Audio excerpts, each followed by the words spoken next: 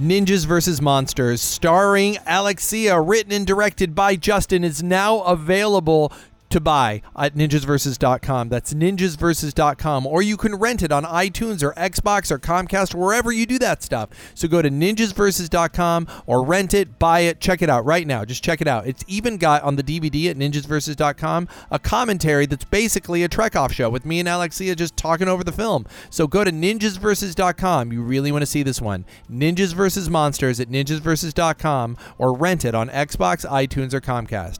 Okay, enjoy the show.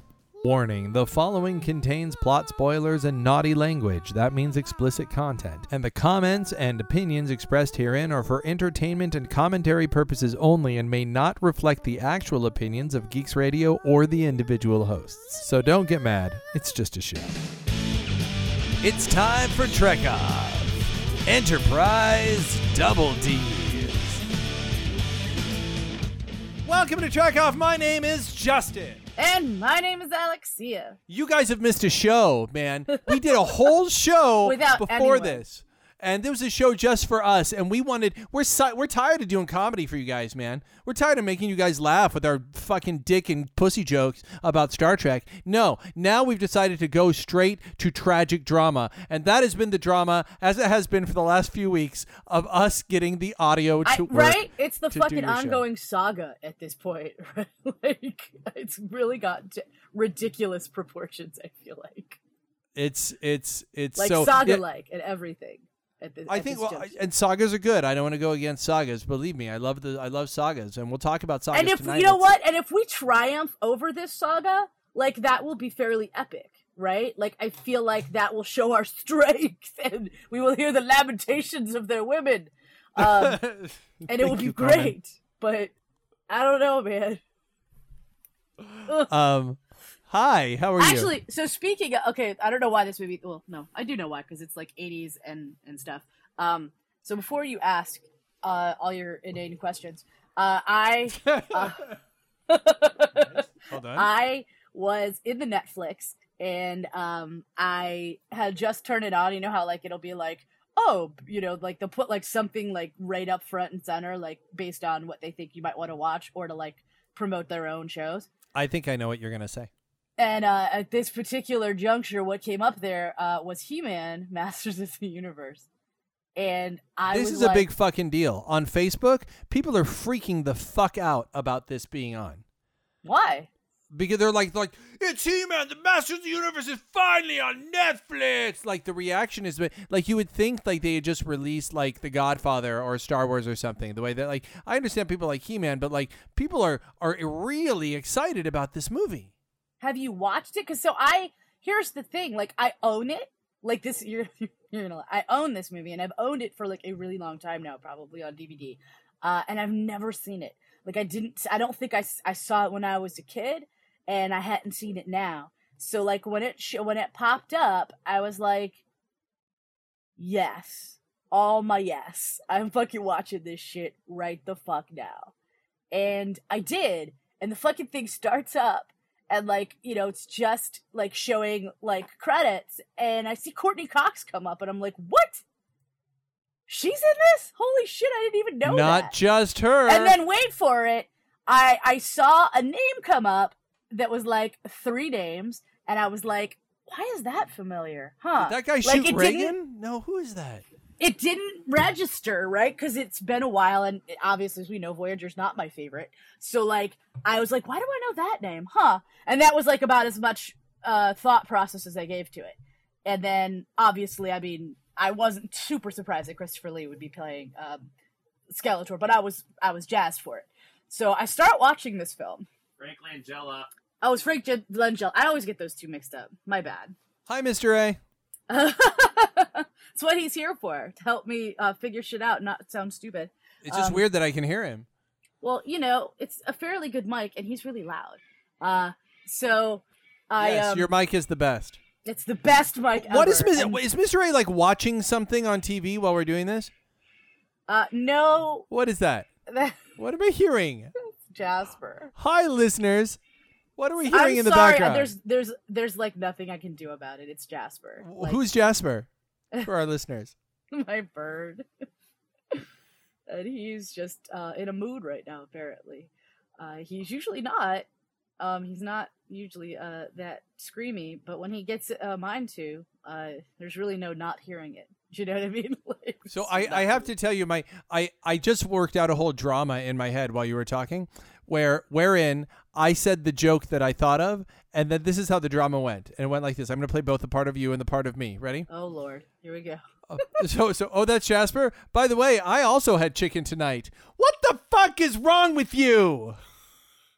Yeah, that sounds about right. What the fuck is wrong with you?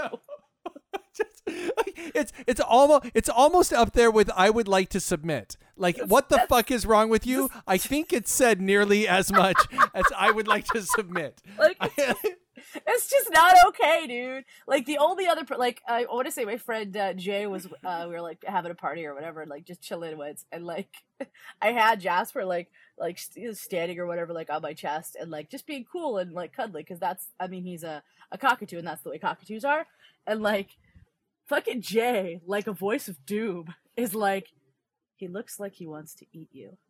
I'm like, what the fuck is wrong with you, dude? Like, no, he doesn't. Alexia is like, no, I just really like to play with a cockatoo. Oh, God.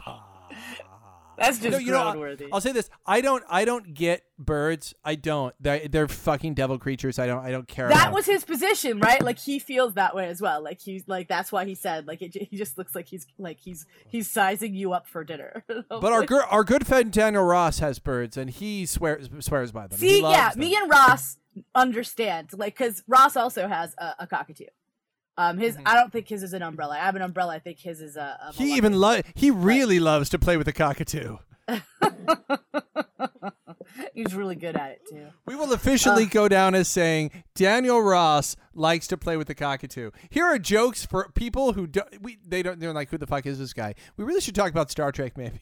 Okay, well, so let's get back on topic though, because I feel like He-Man is not entirely off topic. So, as I'm watching this film, I'm like, wow, I don't like the art direction. I'm not digging, like, Teela, like, she looks cool, I guess, but, like, not as cool as I want her to. Like, she doesn't look like her costuming should.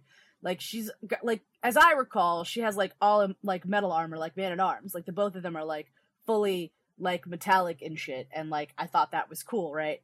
And, like, they weren't. They did kind of have the helmet thing for Man-at-Arms, which was cool. And then, like, I was, like, and, you know, Skeletor's makeup leaves a little something to be desired. I think this is one of those times that I will agree with you and say that, like, it could benefit from a modern facelift only in that area. Like, all the other stuff. No, I think it can, I'll tell you what I think in a minute. Go on. But, like, Evelyn looks really good, like, and the casting is, like, really good. Like, from what, like, when I was, like, from right off the bat, I felt like Teela, like, was a good choice for Teela. I felt like Man-at-Arms was a great choice for Man-at-Arms. Obviously, I thought Dolph Lundgren, like, just, I mean, he looks fucking like He-Man. Like, he's gigantic. And, like, all blonde and shit, and, like, it works. And evidently a member of Mensa. No joking. This is not, that's not being funny. He's evidently, like, super fucking smart, and he's, like, a biochemist or something, too. Holy shit, no way. Yeah, look him up.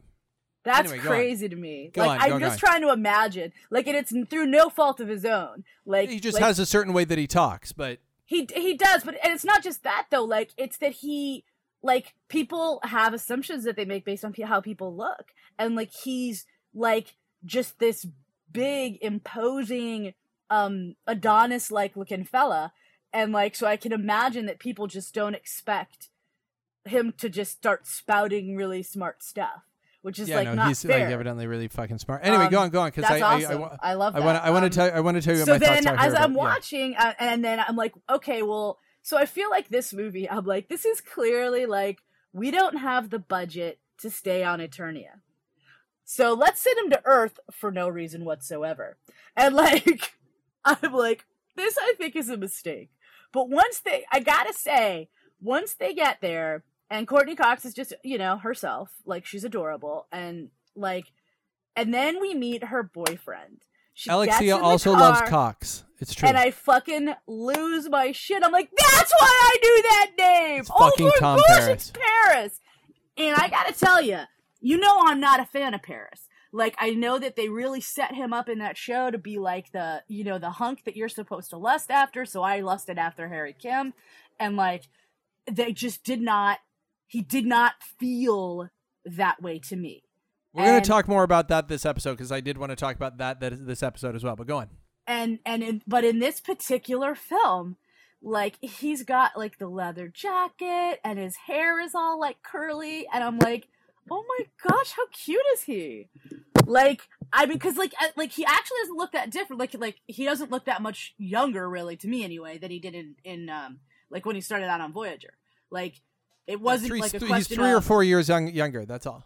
Yeah, like, so it's not a question of him like, oh, look how young he was. Wasn't he so hot when he was young or something? It was more that I got the appeal after watching this film that I didn't get at any, like, I didn't get with him on Voyager until him and B'Elanna were, like, married. I think once they were married, I got it a little bit, but not, I generally didn't get it with him.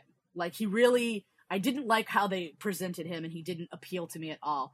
But he totally did in this film. Like, so I understood at that point. I was like, see, now if they had Paris be like this, I think I might have responded better to him. Like, they might have gotten the response they wanted from me. Because he was sweet. He was, you know, a little bit funny. I dug him, you know? And the movie, I gotta say, like, I really, when it kind of started, I was very excited. Like, it's my kind of film in a lot of ways. And then, like, the whole cosmic key and then, like, going to Earth, I was like, oh my goodness, this is getting hokey.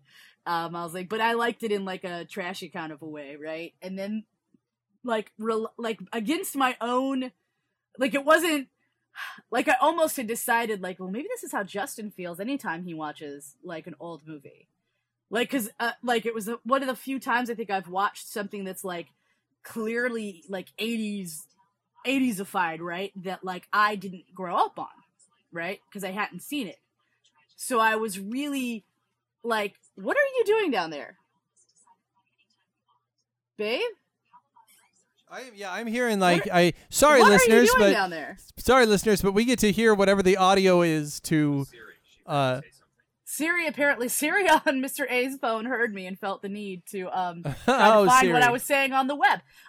Anyway, so I was like, I wonder if this must be how Justin feels. Like, anytime he watches that stuff, and maybe he's right. Maybe the reason that I don't feel that way is because I have this love for it because I watched it when I was younger, and when I was younger, it was so awesome, right? So that, like, I don't grasp that it's not awesome now. But I gotta tell you, by the end of that movie, I was crying, and I, like, really enjoyed it.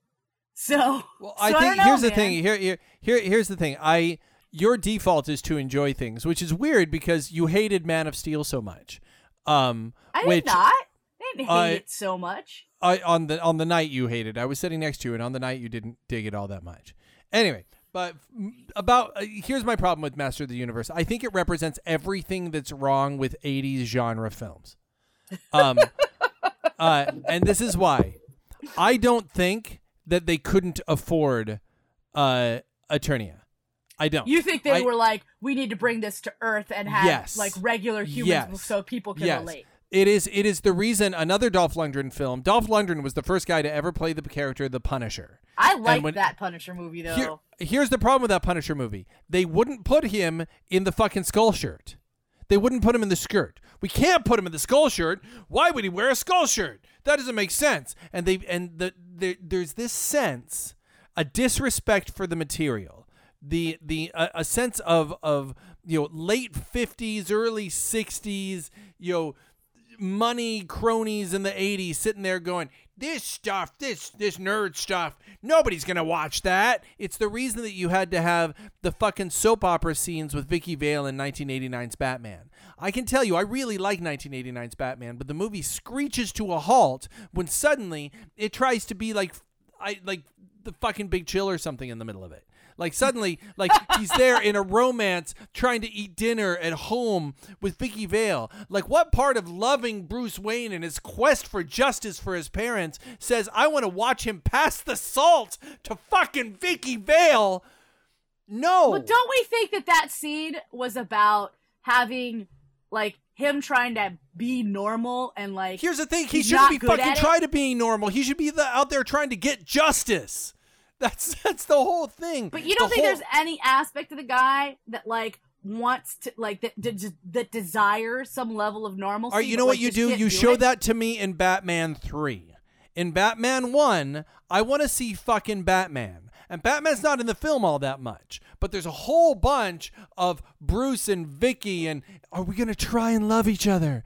And why? Because the people making the movie at the time, and it's not a slam on Tim Burton, who I love, but it's the studio going, we got to sell this to the masses. This is what the masses are going to like. And it's a fundamental disrespect for the material from a studio perspective. It's the reason Bryan Singer's X-Men all have to wear black leather. Now, at the time, when the first one came out, Wolverine makes the joke and says, "What?"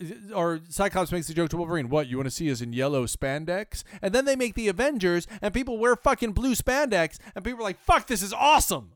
But I think, while I think there's some truth to that, there's also, you have things that didn't do well, that were true, like more true to the source material, and things like, when, wow. My brain is blanking, like I'm seeing it happening in my head, and it's blanking. Dick Tracy, when everybody's in like these bright colors, and like it's very true to the source material in that respect, and like it didn't do well. I don't think it didn't do well because it was close to the source material. I think nobody cared about the source material anymore. The idea was that we did Batman, we can do another thing that's from even earlier that people don't know about anymore. Unless they're big comic book fans, like I just think, and I never read Dick Tracy. Have you ever read a Dick Tracy comic book? I have not. No.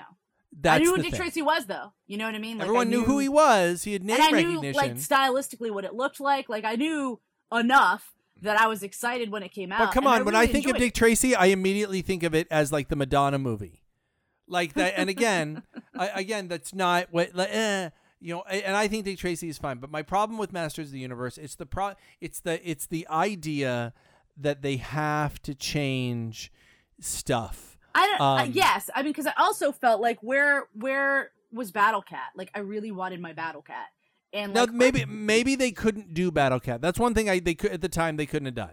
Well, like, what about Orko? I guess they couldn't really have done him either. It was like they put in this weird. I haven't read a lot of He-Man like comic books. Like, my experience of He-Man. No, but he was a cartoon before. I think he was a cartoon to sell toys. Okay, well, so then that's my experience of He-Man, is the cartoon, and like. I don't remember any weird, elvish, strange, hobbit-like things in the cartoon. I just don't remember that. But they could have been there. It's been a while, admittedly.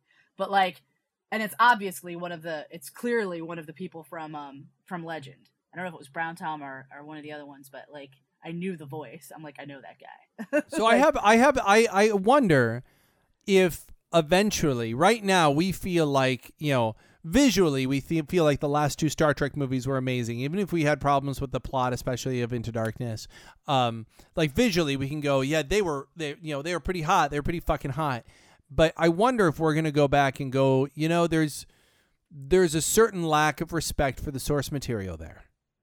Like, there's a certain bit of Star Trek's not cool. We gotta make it cool. I mean, because I thought it was weird how in Masters of the Universe, like they plopped us in like. Basically at the end of a war or an engagement, and didn't show it to us. And like, He-Man is He-Man all the time, right? Like, he's never Adam. And I'm like, and so it didn't really make sense when he pulls the sword in the big battle, and he's like, I have the power. And like, don't even get me started on what they did with the sorceress. Like, that really upset me. I was like, she's fucking cool. She's like an eagle and shit. Like, what did you do? Why did we like put this weird crystal thing on her head and call her the sorceress? I don't understand. I mean, and I guess that's my problem is that why does, and it's kind of the problem I have with the Transformers movies now too.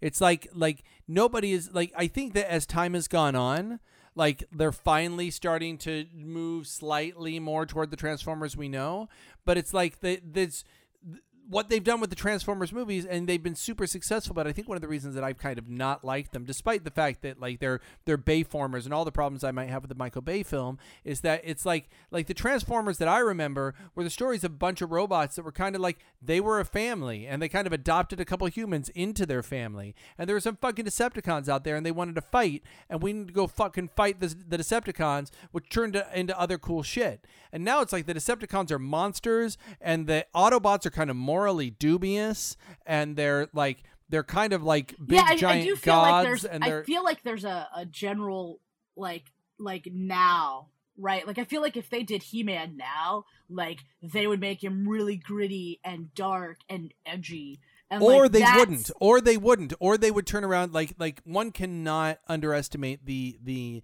power of the success of the Avengers movies. Like the Marvel movies are making more money than anything. Why? Because they're keeping it, I don't want to say light and fluffy, but they're keeping it fun. They're not keeping it light and fluffy. Like there's so much big. They're keeping it fun though. They're keeping the energy. I guess so. Up. I think that I definitely feel like there's like in the movie landscape, like right now, like there's definitely like big summer blockbuster. Like here's the fight sequence, and it's all about the fighting. And it's like, here's the thing. Like, I like a fight as much as the next person. I really do. Especially if it's cool looking.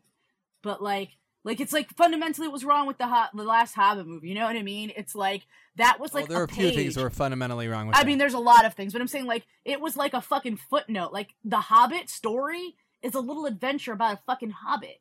Like, it's not a big summer blockbuster with So lots here's the of thing. It's CG. interesting you should say that. So I've been, and I will talk about this too, I've been editing the Trekoff movie, and I was watching some footage where you were talking about the Battle of the Five Armies. We were like, we can't just have 3 armies, now we have 4 armies, now we have 5 armies. And in the interluding time since we recorded that, I've read The Hobbit to one of my kids. Okay. And there is a chapter called The Battle of the Five Armies. And the Battle of the Five Armies goes like 2-3 chapters in the book. It's a huge thing. It's a gigantic thing, the Battle of the Five Armies in the books, actually. It's an enormous thing. So I don't remember it. I remember it lasts now in a 250-page book, it lasts like 40 pages. So it's not the biggest thing in the book, but it's still like 40 pages of the fucking book. Here's my problem. If you want to encapsulate my problem with the last Hobbit movie, and then we'll jump back to Masters of the Universe real quick. But my problem is that somebody posted a video on YouTube of Legolas jumping on the fucking stones, and they put the Super Mario Brothers music under it. No, I know, but that part actually amused me. And every time he jumps, they goes boing, boing. And it's out there. You should look for it. Masters I think I would enjoy that, and I liked how Legolas. We've had this discussion. The Legolas stuff doesn't bother me, but I feel like it's definitely a like spectacle, right? Like sure, that's certainly an element to it too. Yes, well, it's not even an element. I feel like it's the element, and I think that that's the problem that I have, and I think that that's the worry that I have for the next Star Trek movie, because I feel like each subsequent one is just being more and more about the spectacle, because the film landscape is more about spectacle, right? Like they're like, people have really beautiful, huge TVs at home. Like, what do we have to do to get them out to the theater? Like we need and this is the formula they've decided that does it. They're like, this is the formula that gets people to come. The spectacle. Well, I think I don't think they're certainly right. there's some truth to that. There is some truth to that. I think that and specifically, I think we can discount The Hobbit as being like part of this data set, because I think that The Hobbit is Peter Jackson hearing everything that people liked about Lord of the Rings and saying, I got to give him that. And I think that The Hobbit is a very well-intentioned film. But everything that was good about Lord of the Rings was that he, like, my understanding, like, because I've tried to read the Lord of the Rings books, and, like, it was a long time ago, so I've considered, like, trying again, but, like, it's kind of, it's dense, and there's, like, a lot of... Yes. So what he did was he took all the problems that exist with Lord of the Rings books, and they're there. I'm sorry, they exist. And he...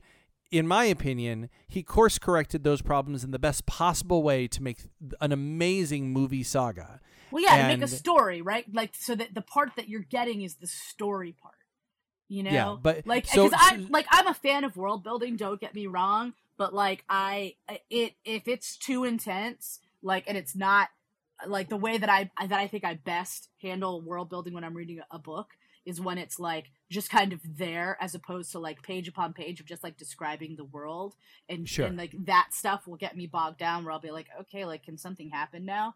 Like, whereas if it's just kind of thrown in along the way, like shit is happening and like you're expected to just kind of pick up on the world as it goes along, but there's a lot of that stuff in it, like, cool. Like, I feel like George R.R. Martin books, like, I feel like it's a very fully realized world that he has, but you're experiencing it always through like story. So like, I'm okay with that, but like my understanding is like my remembrance of trying to read Lord of the Rings was that it wasn't like that, right? So like the part that I like is the story. So I think it's that I think that's what Lord of the Rings does. It like gives us the story. What I feel like what Peter Jackson, the world in a way that's like really easy in movies, in a sense, right? Like that's a strength that movies have, that they can show you a lot very quickly. You know what I mean?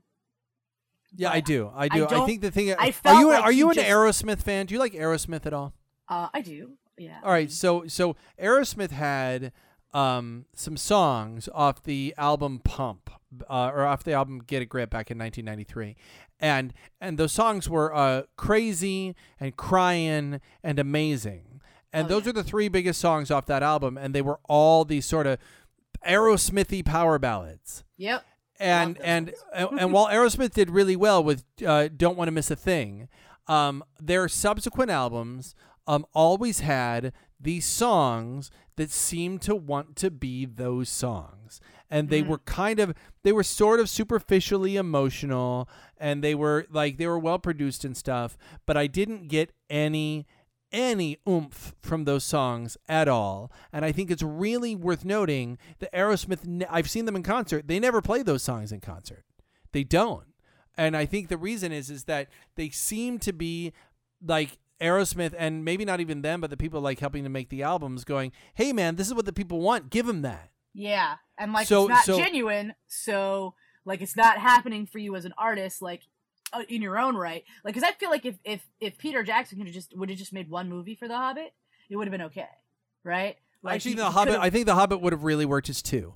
I think The Hobbit would have worked as two movies, and I actually like the stuff that they make fun of in honest movie trailers about how The Hobbit is slow at the beginning. I like that shit. Actually. Oh yeah, I kind of like that shit too. I'm with you. Like that isn't the part that bothers me. It's like at some point and maybe this is me, right? But I get. And you know, maybe it's just me showing my age, I guess, but at some point when you're just throwing spectacle at me, I just like get exhausted with it. I'm like, all right, here's the problem with spectacle now that I think that Peter Jackson doesn't get.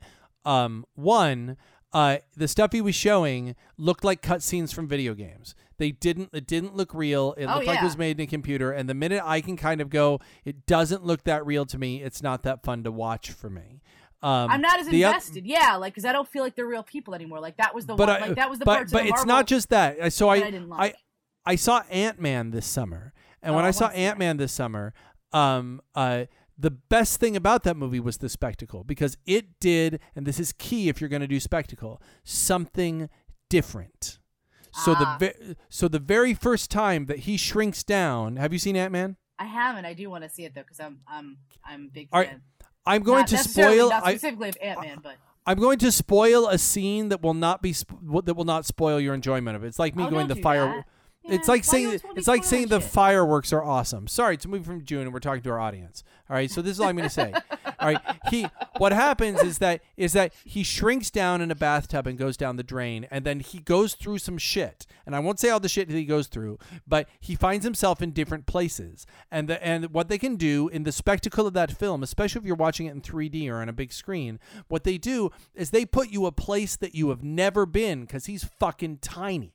Yeah, I will agree. Like, I feel like the first time I ever saw, like, Honey, I Shrunk the Kids and stuff like that, like, and that's one of, like I've said before in the Night at the Museum movies, my favorite jokes, never ever gets old for me when they're, like, epically running, they're like, rah! And then, like, they pan out, and it's just like a and I think in terms of spectacle, it did something new. Same thing with Mad Max. Mad Max said, okay, we're going to show you spectacle, but what we're going to do is we're going to make it when we use CG, it's going to be for big, giant, poster-worthy shots, and otherwise, we're just going to remove wires, and it's going to feel fucking real, like it's happening, like a real or like a true hour-long car chase. And that's why Mad Max worked in terms of spectacle, and in terms of like other huge movies like Mission Impossible and stuff that just came out, that worked because again, it felt visceral and real, and it's just sort of breathtaking spectacle. But if you're I haven't seen that one, so I don't know. I do agree in if your spectacle is something like giving us insight into a world we've never experienced before. Yeah, if it's showing you something awesome that you don't know, but at this point, the amount of that spectacle I can take is very different. But like, I think that a lot of times it's not. When I say spectacle, I don't necessarily, like, maybe that's not even quite right, because I feel like what's happened is the shift is like spectacle has really like come to equate to like large CG action sequence. Well, and that's the thing is I've been okay with large. Isn't actually enough. And large CG action sequences either need to really push the story forward or put me somewhere doing something I haven't done before. And that's the thing, as I feel like Peter Jackson, and we're gonna get off Peter Jackson's dick in a minute, but like I think that Peter Jackson was really impressed when he saw Braveheart, because when we saw Braveheart, we had never seen shit like that before, and I think he saw Braveheart and he was like, "Holy shit, that's awesome!" And he never got past the fact of thinking that that's awesome.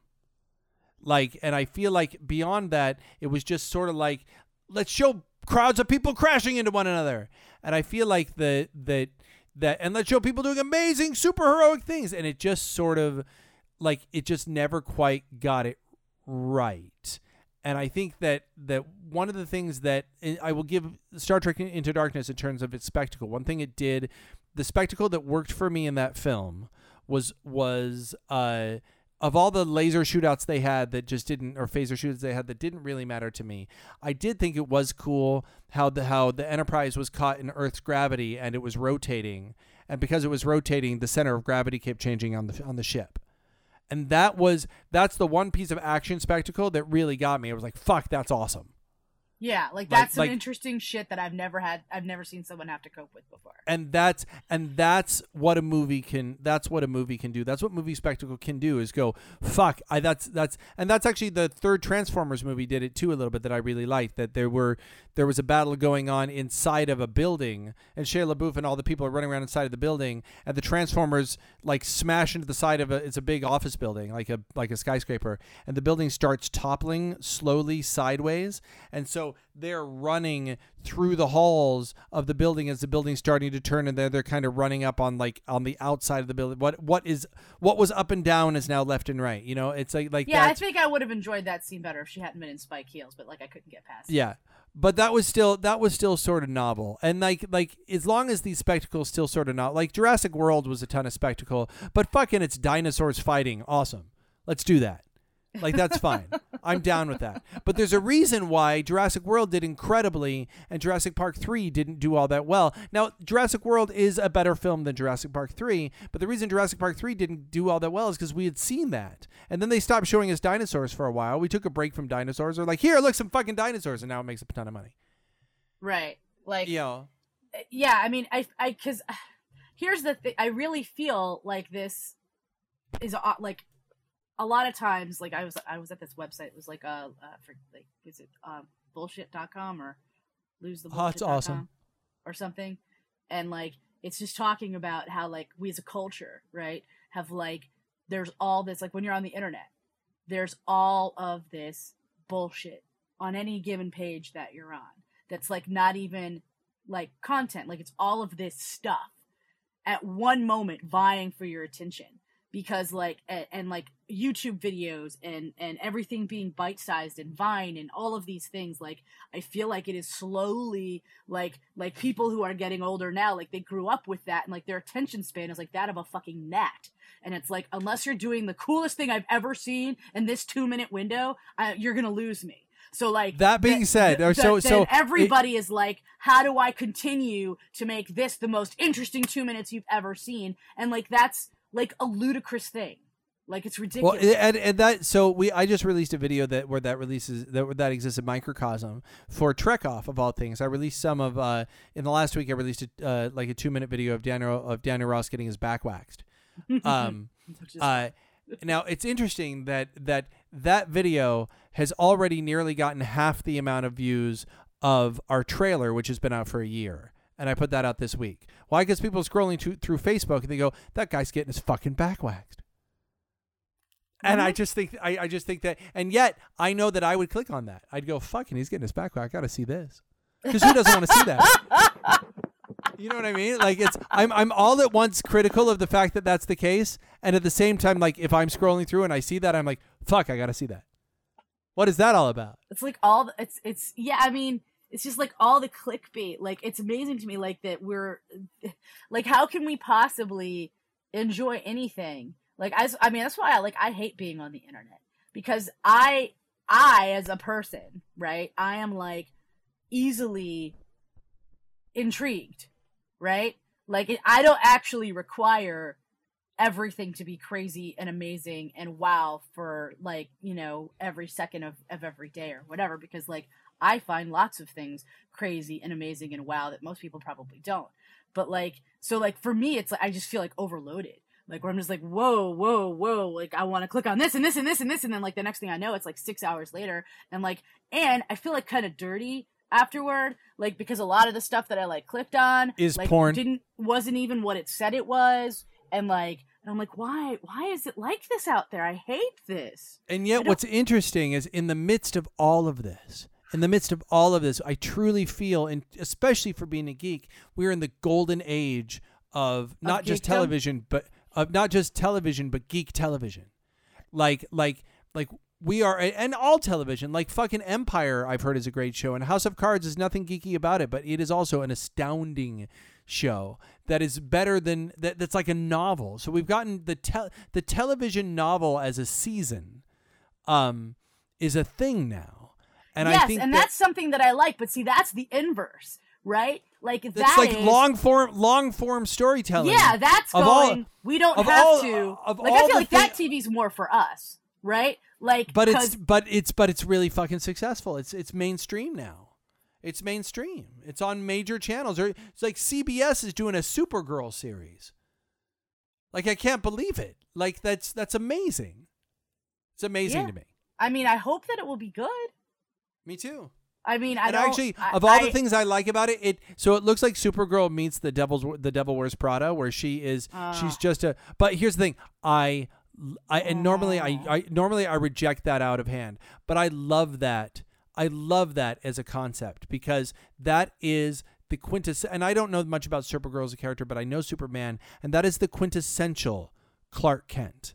What do you do if you're a young girl in the city trying to make it, doing all the stereotypical young girl in the city trying to make it things, and oh, by the way, you've got the power of a god and you can't show anyone, and you don't have that sort of weight on you that Superman has, where I've got to like you know, I've always, like, Superman's like a very grave character sometimes, right? He's very like you know, somber. There's a somber nature to him.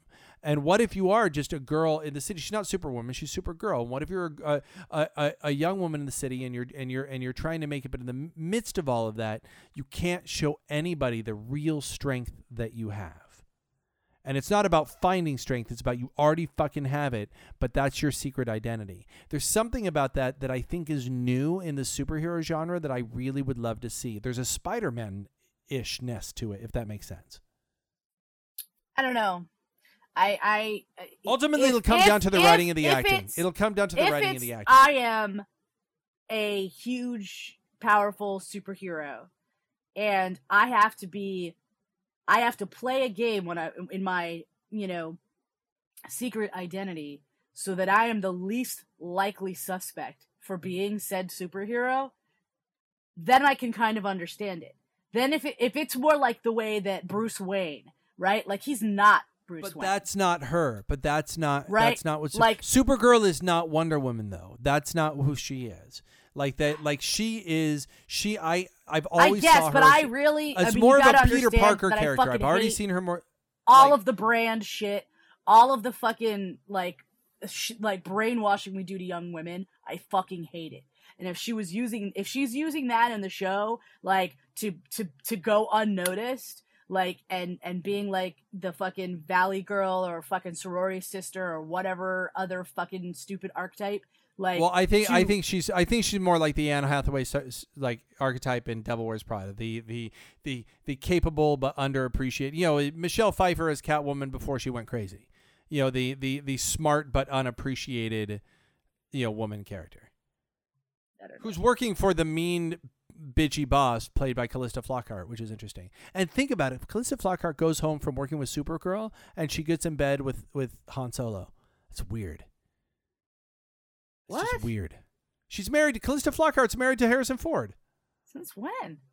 Since like 15 years. Really? Yeah, isn't that weird? Why didn't I know that?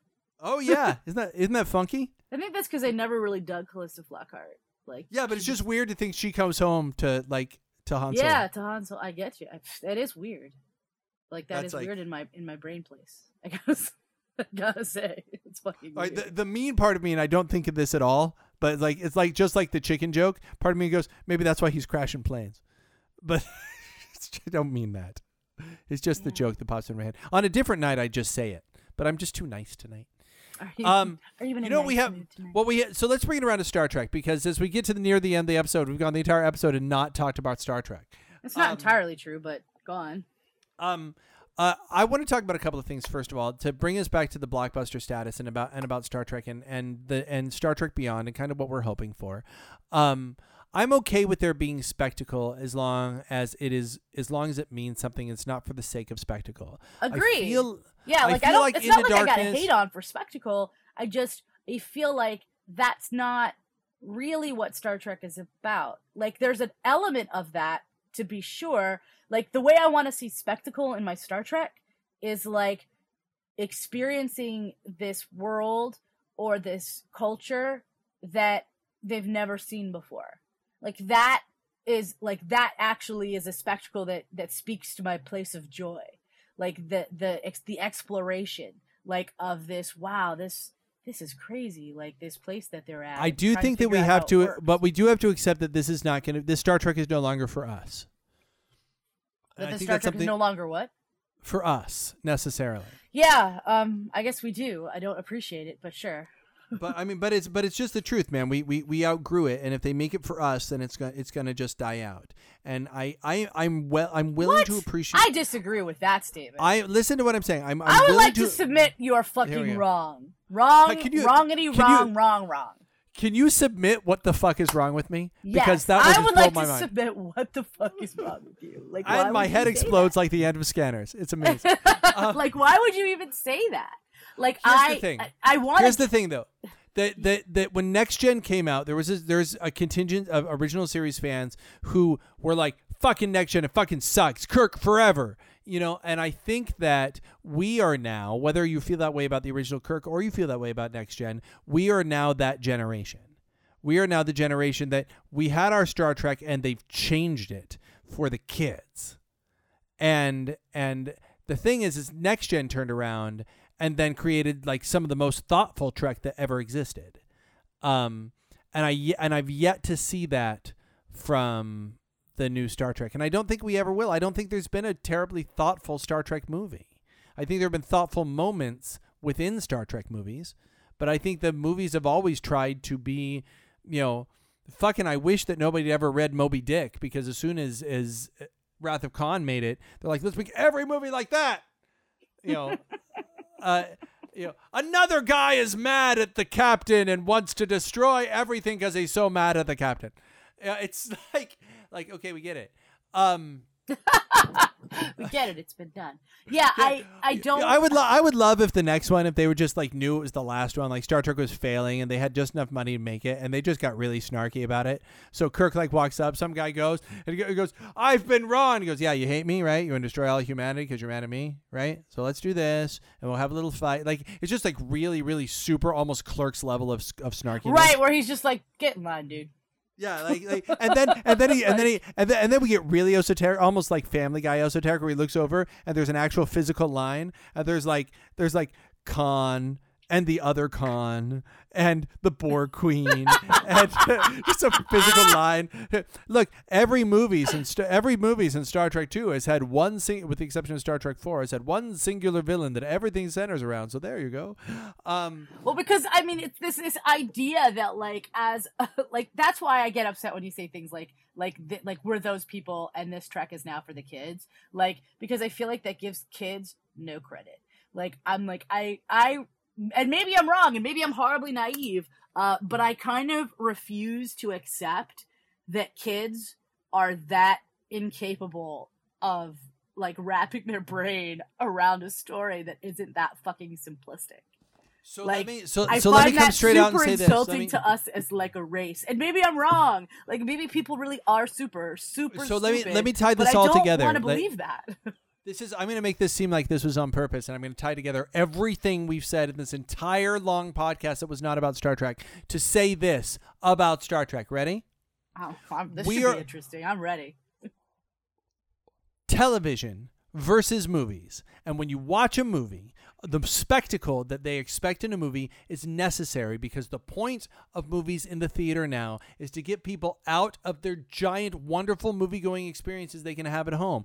I watched Snowpiercer the other day. It's an amazing, low-budget, but sort of filled with some spectacle, class warfare, post-apocalyptic, action, cool. It's a great little film, a dark film that would never make it in the theaters because it's not high budget enough, not enough spectacle, and it's a little film I can see at home, and there's plenty of those that you can see at home. And then you have the golden age of television happening. It's like there are times even when movies from the theater are finally available to watch, we don't watch it because there's a fucking new Gotham or Flash on, right? So like that.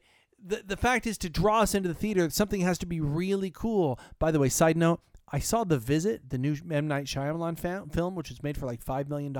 It's actually pretty good. It's worth watching. Read the reviews, see if they agree with me. Anyway, really? My point being, interesting, because I know he hasn't always had some luck ever since. I would say Sixth Sense.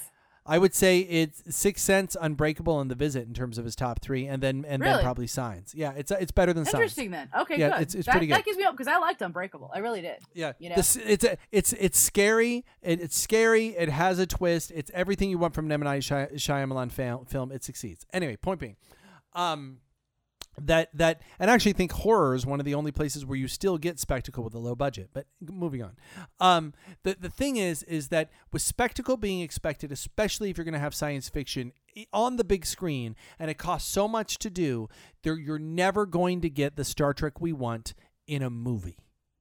The movies existed to do something really, really cool when we were in the Next Gen era, which was to give us Star Trek as spectacle and as pure spectacle. There's nothing introspective or the Star Trek we love in Star Trek First Contact. It's spectacle. It's just like boom, big boom, spectacle. Why was that okay then?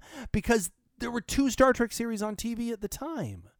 So yeah, and I feel like it was more. It was more a culmination of shit on the show, like, and that doesn't bother. Like, a good example, I just watched what I think is probably the series finale of Defiance, because it it really seemed like that level of story, right? Like the level of storytelling that they do, and like the budget that they probably threw at this one episode, and it has this feeling about it that's like I would expect to see if I went and saw a Defiance movie. Right, where it's like it has all of the characters that I've come to grow and love, that I follow the stories of, I know who they are, they matter, I care a lot about them, and like the story that we're telling right now is so big that it's bigger than just this episode, right? Like it's a culmination of. But when I talk about spectacle, I'm talking about the kind of spectacle that we were talking about. That's just like this big CG, big boom spectacle. There's some of that, but that's what I'm saying. Like there's some of that in First Contact. I'm not debating that. And there's. But the cool thing about First Contact, and just that, it's a culmination of a whole lot of stuff where we're having a big epic showdown with an enemy that has been very scary throughout, right? But like, it's so only ever been scary in the small screen sense. Understood, now they're huge. but that's what I'm now saying. It's Like dark, that's and that's what it's giving you. That's the thing. The cool that I would say that Kirk and Picard together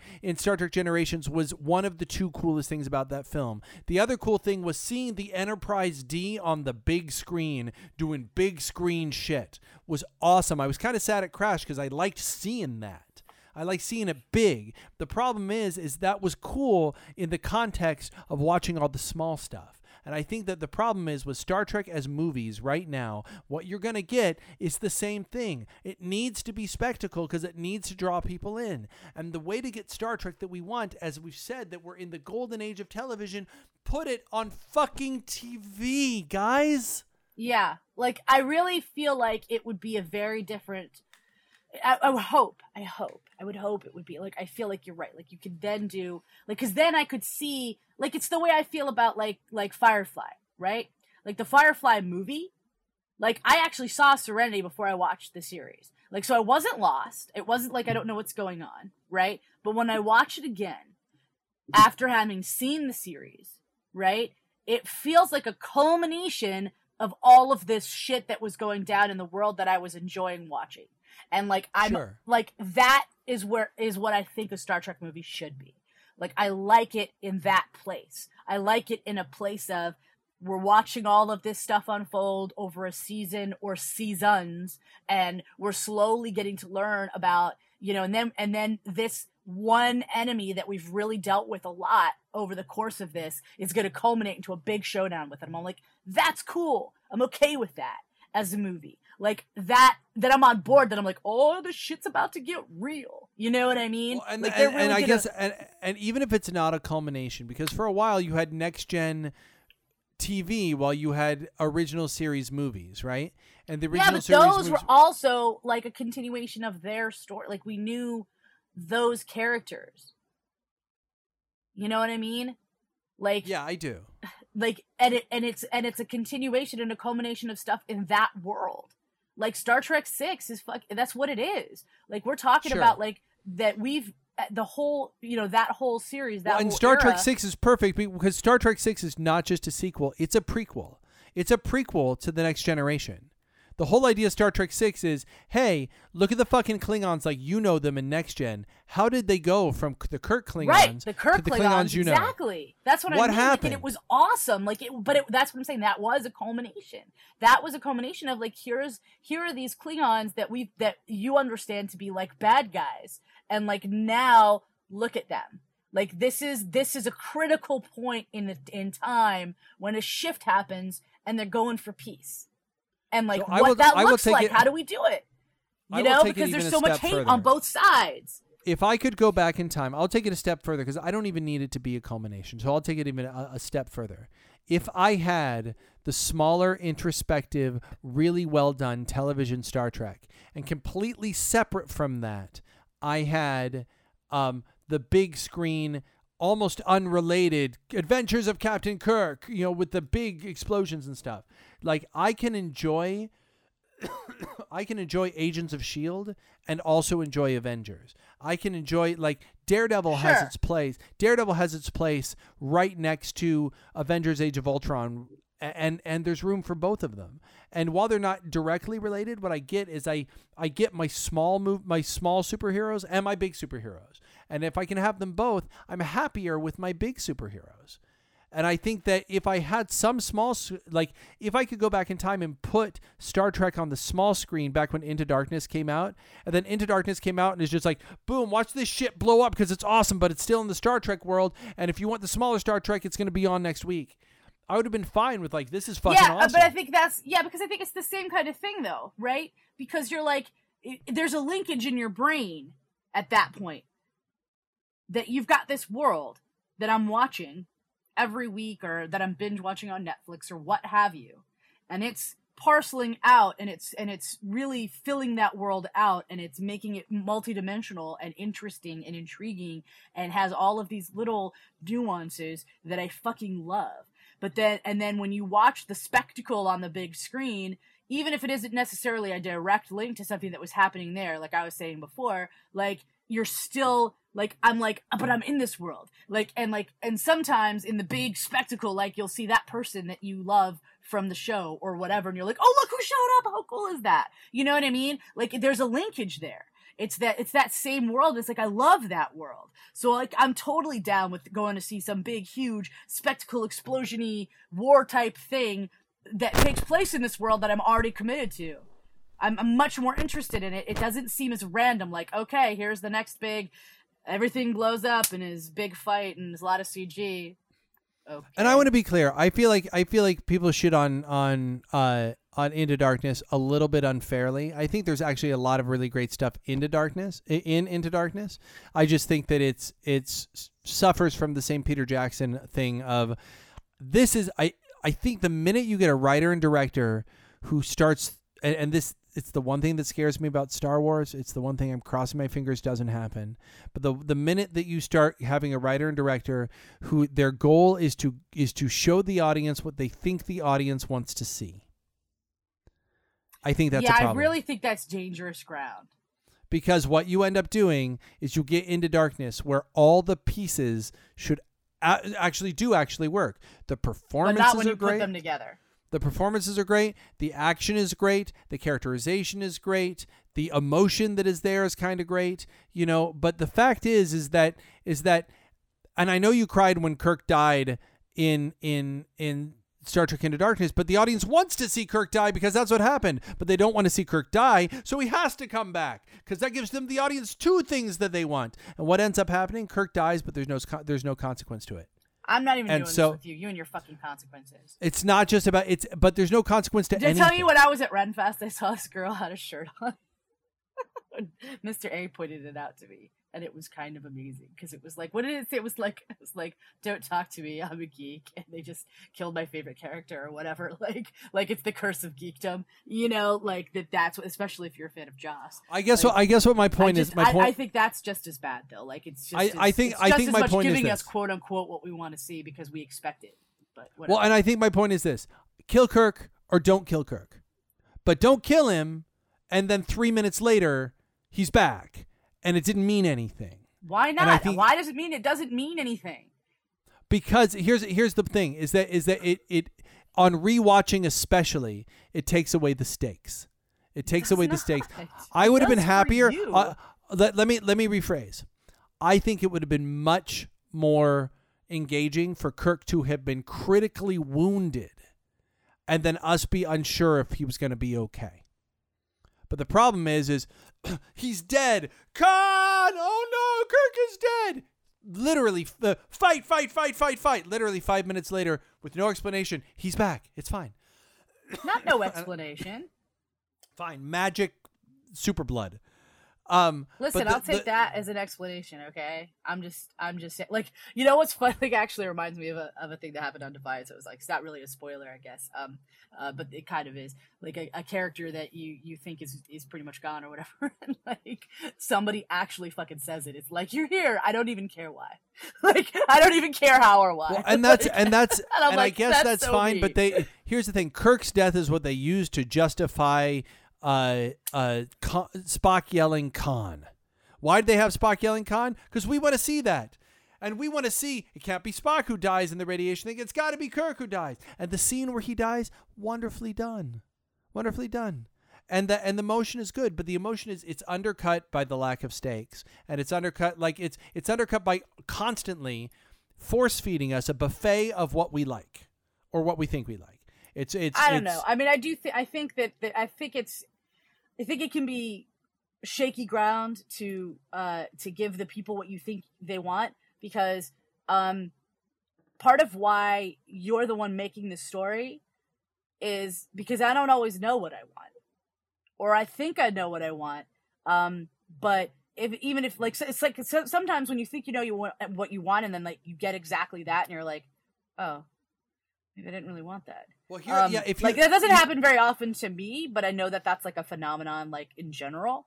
And I feel like I think in most cases, when whoever is telling the story, like, has a story they have to tell that they just need to get out, that they feel like, you know, is a passionate story in their brain, I think I'm far more likely to really be into it, you know, rather than like you trying to piece together what you think I want, because there's also like, you know, what are you basing what you think I want on?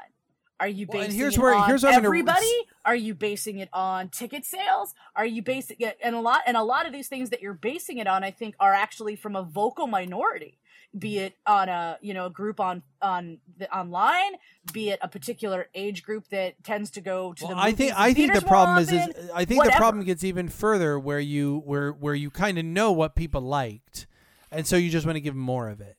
And I think like if I look at Into Darkness, I'll be out there saying I think Star Trek 09 is like steadily as years go on climbing as one of my favorite Star Trek films. I think Star Trek 09 is, despite its plot holes, I think it's a great little movie. Like, I really like it. That feels like Kirk to me. That feels like the characters to me. It feels like the stuff with old Spock. All of it really, really kind of works for me as time's gone on. The problem with Star Trek Into Darkness, I think, ends up being for me that they were like, oh, you like old Spock? Here's some old Spock. Oh, look, you like Kirk? He was a womanizer? Here he's womanizing 2 Catwomen. Hey, you like the Beastie Boys? Here are some more Beastie Boys. Oh, remember you like Wrath of Khan? Here's Yelling Khan. Main character dies at the end. Here they're dying. No, sorry, just kidding. And I just feel like, you like explosions? Here's more explosions. Here's that. Like, it feels like everything is just sort of like, here, you like this? Have some more. And I feel like, I feel like when Star Trek 09 came out, there was no sense of that. There was like, look at this. You haven't seen this. Look how awesome this is. Look, Kirk listening to the Beastie Boys, that as a little boy, that's so cool. That moment's like, holy shit, that's awesome. I love that. Because I hadn't seen that. Yeah, because it's giving me like, insight or something that I don't have cool. already. That had not occurred to me. This space battle, that's really cool. The Enterprise versus a big giant fucking ship that it has no chance against, really cool. Old Spock being there, that's really cool. Him being a kind of a, playing, because Shatner was never a womanizer.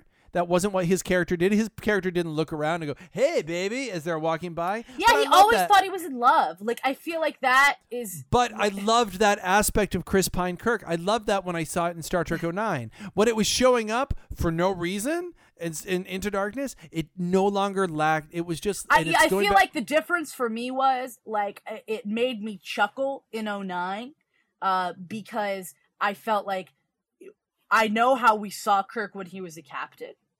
Right? Yeah. Like, and he's always falling in love.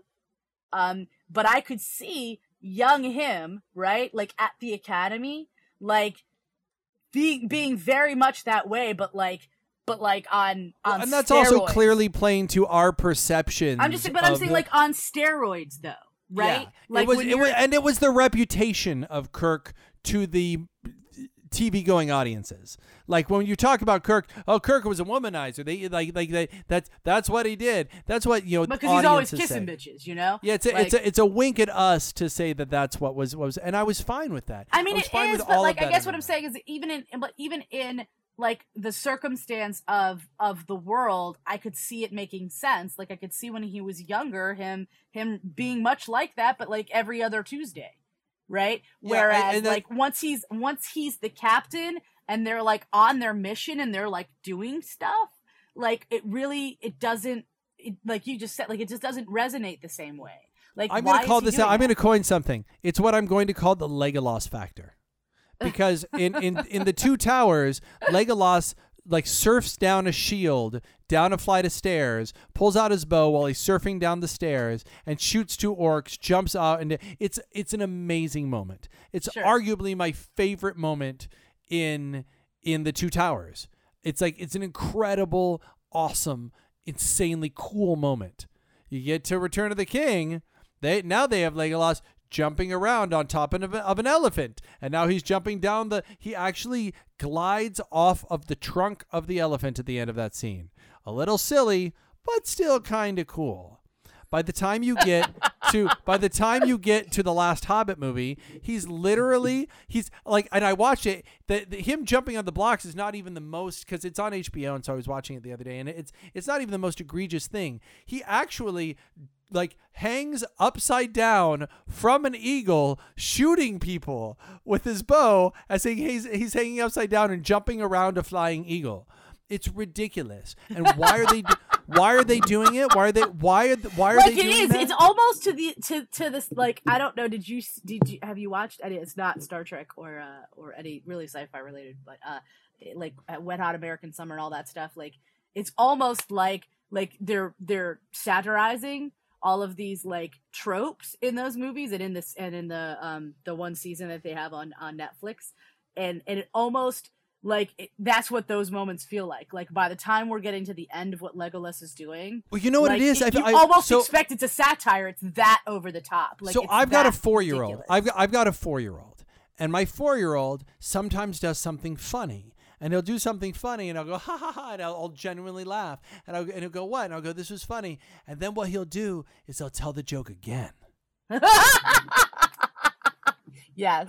And I'm like, yes. Okay. And he'll tell the joke again. I'm like, okay, I get it. And then he'll tell the joke again. I'm like, okay, no, really, it's good now. And I'll tell the joke again. And that's the thing, is when you're giving people what you know they want, what you are by definition doing is giving them something that they've already had. Yes. And that is the problem. Like you loved watching Kirk climb in the ranks? Let's demote him and he can do it again. You know? You liked it, right? Right? You liked it a lot, right? Here we'll show it to you again. And it's either all the same jokes from Star Trek 09 or it's all the same jokes from Star Trek Wrath of Khan. And either way, it's like, oh, it really moved you when Spock died. Now Kirk dies at the end. Same way. You like their conversation. Here's their conversation again. Oh, wait, you don't want Kirk to die? He's back. No, it's fine. He's probably womanizing again. It's fine. Bones! We're back on let's go on our trip. It's just like by the end, like I feel like I've been force-fed 3-day-old leftovers. And they're still pretty good. I mean, they're fine. Right, but it's not as good as like if they're you fine, actually made something. But new. I was kind of in the mood for maybe a slightly different meal. You know? Like on day 3 of cooking a big chicken, you make enchiladas with the chicken or something. You don't you don't keep serving stuffing and mashed potatoes. Like, how many different things can we fit into this episode of Trek Up? Go. 90 minutes go. It's kind of amazing. But it's true, and it's just like I feel like it's the Legolas factor. For Star Trek Into Darkness. When I think about that. I can see where you're going with that, actually. And it's not, and it's my fear is that they're not going to give me something new. We talked about spectacle. Yeah, like it's like that's what I like. I mean, honestly, like going back to like to tie back to He-Man Masters of the Universe. Well, really just Paris. Like that's a good example, like of why, like of so many of the things in Voyager when it started, right? Where like it was, we think you like these things, so we're gonna give them to you, and in a slightly different way. Stop playing with your mic. I love you, but you're. I'm not playing with my mic. I hear this a lot, or you're banging on your desk or something. Sorry, go on. Oh, I was playing with a different mic. That's not good. That means they're both working. I don't know what to do with that. Anyway, so this audio may be totally fucked. But I like that was part of, I think, my issue with Voyager. Like, cause I think one of the strengths, and one of the issues also, for being honest, with Enterprise, but like, I think that was actually one of the strengths of Next Gen, right? Like, they were like, this is a new show. Like, it's in that universe, but we're doing something different. Time. And then DS9 said, we're doing something different. Yeah, it's a totally different dynamic. This is not the same crew that. And then Voyager said, we're giving you something different. Just kidding. Right, like because they really weren't. You know, they were not. And that's why Enterprise, the first 2 seasons of Enterprise, I can't watch. They're boring as fuck. Because it just feels like recycle. And it's why and I don't want to slam Rick Berman and Brandon Braga too much. People slag on them. And yes, they were doing substandard work by the time they got to Enterprise. But they were fucking tired. They had done 20 seasons of Star Trek by that point. And they'd given us amazing things. People forget that Brandon Braga wrote, like, I think he wrote Brothers. Like, he wrote some amazing shit. He was just tired. He had run out of ideas for his crew. And that's why Enterprise seasons 3 and 4, especially season 4, when they kind of let go and they let a different guy run the show, suddenly season 4 seemed fresh. Because someone was like, you know what I always wanted to see here was this. And it was different and it was cool. And did they do DS9 as well? No. Ron Moore, who eventually did Battlestar Galactica, did DS9. Well, because I noticed, like, one of the things I was noticing when I, like, because I have the new pretty... And Era Stephen Barifheim to be. The new pretty updated Next Gen. I've been watching Next Gen, right? And, like, I got to the episode with the Ferengi, right? When we first see the Ferengi. Oh, yeah. And it's so interesting to me. Every time I rewatch that episode, how different the Ferengi are. But it's still Armin Shimmerman. Oh yeah, like and here's the thing. Here's what I'll say, and this is where I think actors influence things. And maybe I'm giving him too much credit, but this is how it occurs to me, because when you watch that episode, and Armin Shimmerman is like lead Ferengi guy, but there are other Ferengi guys, and the Ferengis as a whole seem to be kind of more bestial. I think, and I feel like the other Ferengi dudes are kind of chewing the scenery, but not Armin Shimmerman. He's not quite Quark, obviously, right? But I think that unlike the others, he's a little bit more realistic. Like, he isn't like really grunting and growling in the same ways, and he's like you put clothes. You force them to wear clothes? Like, he seems disgusted by it. Here's the thing, really... and without jumping on, like, again, we were hitting every topic in the fucking world, but let us not forget that Armin Shimmerman is astounding, and we just accept him as Quark, as being Quark, but he's not Quark. This guy is also Principal Snyder from Buffy.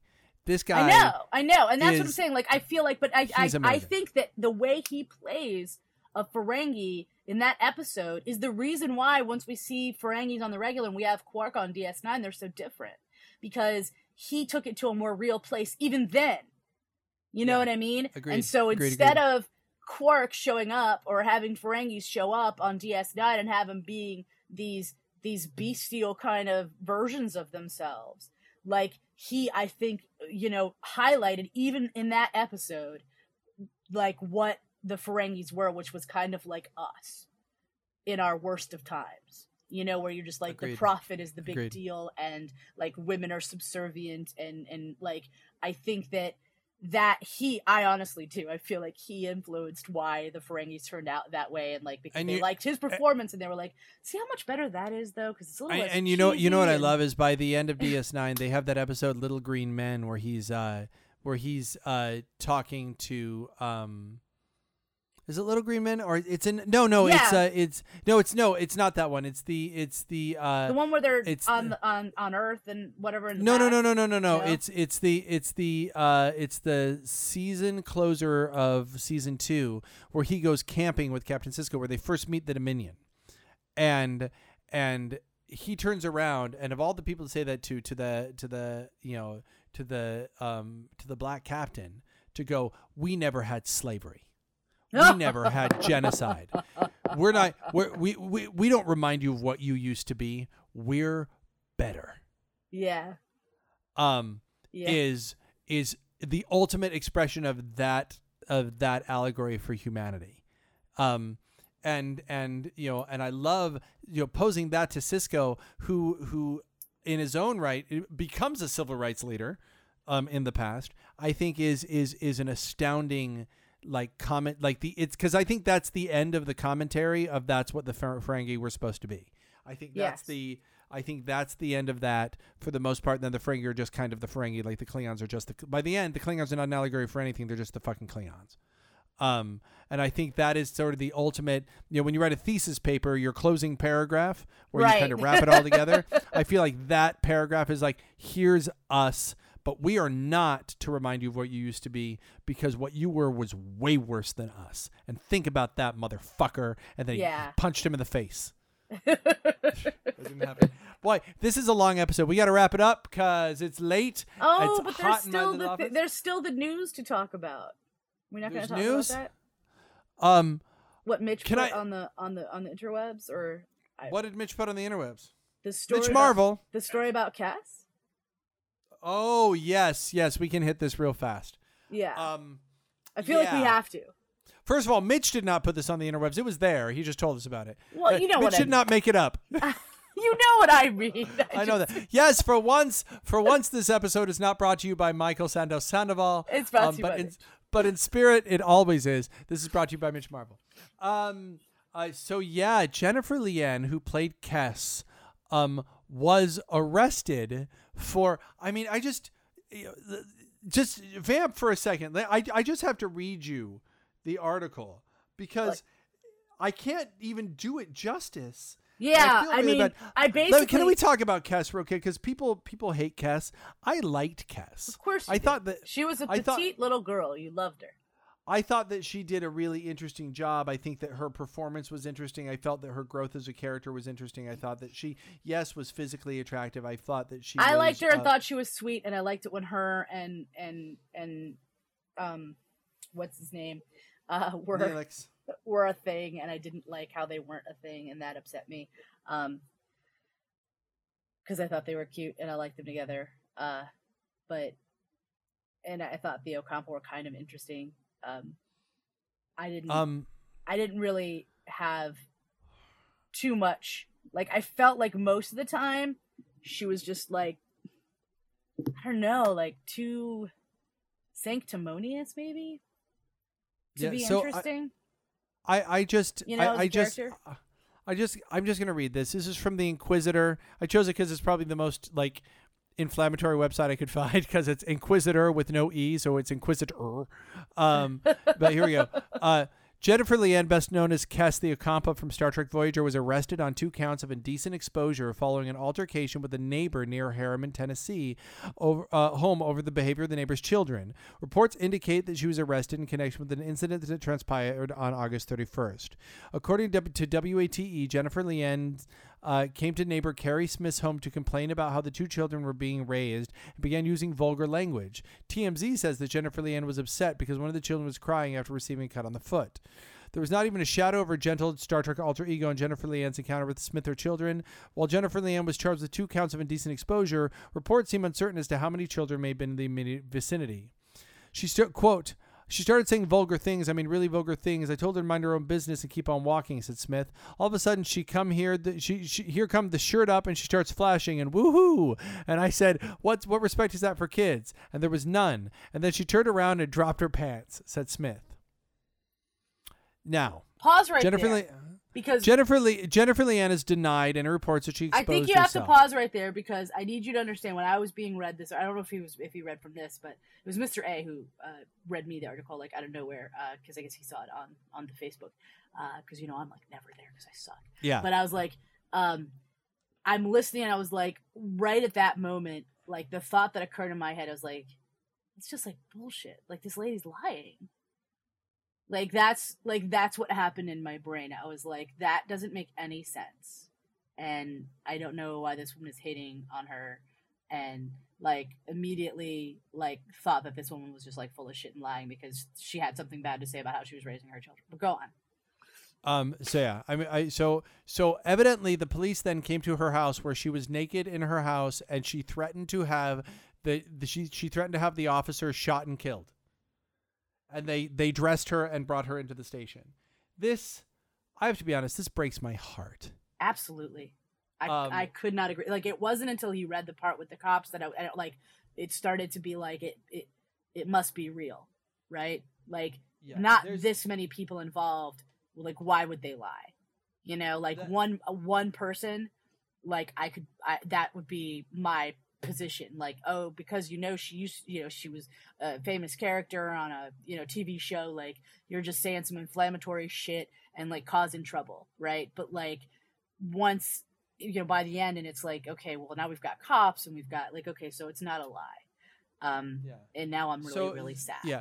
So, and again, this is all alleged. We don't know that this is true. We've just read this. So we don't know. She deserves her day in court. She does. And she will get it. But I will say this. I will say this, that I, of course, had that first sort of base response. It's like, ha, ha, ha, look what's happening. Whenever celebrities do something funky, I have that sort of immediate gut reaction. Ha ha, crash and burn, baby. And really? That went away really. I guess I don't have that. I think it's the reason Jerry Springer ever existed. It's like I mean, I'm not trying to like say like that's human. That's generally a human response. I'm one of the we've talked about this before. Like watching like America's Funniest Home Videos. Like I can't do it. Like I don't laugh when people fall down the stairs. Like for whatever reason. But I will say this that faded for me really fast. Yeah. Because this is someone who's clearly got something wrong. Yeah. Yep. And like that's and I think back, definitely when she was occurs. playing Kes, I think she was like 18 or 19. She was a teenager. Oh wow, really? It's just, it makes me sad because I really liked Kes, and what I liked was Kes's sort of quiet wisdom. I always enjoyed. And that's what you would call sanctimonious. There was a bit of that, but it was also... There was a bit of that, but I agree that there were moments like what you just said. And those are the times when I liked her. I can't equate that, but again, she was an actress in a show that she was kicked off of in 1997 and hasn't done anything since stuff happened. Right, and it made me want, and it started to make me wonder, is this something that she's always struggled with? Is it how she was kicked off the show, or why? And if you go through it, turns out that this is not her first, not her first rodeo, unfortunately. So listen, man, I am Team Kes, but I cannot be Team Jennifer Leanne if she is found guilty of exposing herself to children. I disagree. That's not cool. I can still be Team her because my position is I would like her to get help then. I would like her to get help, certainly, but I get a little oogie when kids get involved. You know what I mean? I mean, I hear you, but I feel like there was a quote later on about the woman saying something like, I worry about my kid because she does things that I do, and now she's gonna copy this random crazy chick, and I'm like, are you fucking serious? I don't have kids, so maybe I have no place to speak, but I feel like really, if you're that worried, maybe you aren't a very good parent if you're so concerned about a random act by one woman once that it's going to destroy your entire child and make them just there's do you know what I mean? That's I really overblown. I feel. I'm not saying that she should. It's just okay for her to do that. I'm on board with her receiving some level of punishment for it, but it doesn't even occur to me as punishment is the answer. To me, it occurs to me that clearly help is in order. I'm going to speak on behalf of Trekoff. The official Trekoff stance is do not expose yourself to children. I like how you say that you're gonna because maybe I'll disagree. I don't think you should expose yourself to children either. I agree with the Trekoff stance. I would say if you must expose yourself, have it be to another adult and make sure that another adult is consenting. I agree on every count. Yes. Feel free to find venues in which to expose yourself that are appropriate. Those venues exist. Those venues exist. Yes, and by all means, go to them. Go to those venues, and if you must, let the world see your junk, show your junk in a way that's appropriate. Trekoff is for appropriate junk showing. Yes, Trekoff is against inappropriate junk showing. Trekoff is absolutely in. We're all about appropriate junk showing. Agreed. If my life has a meaning, that's the meaning. That's the meaning. Show your junk when appropriate. And on that note, my name is Justin. My name is Alexia. Show your trunk. Trekoff, bitches.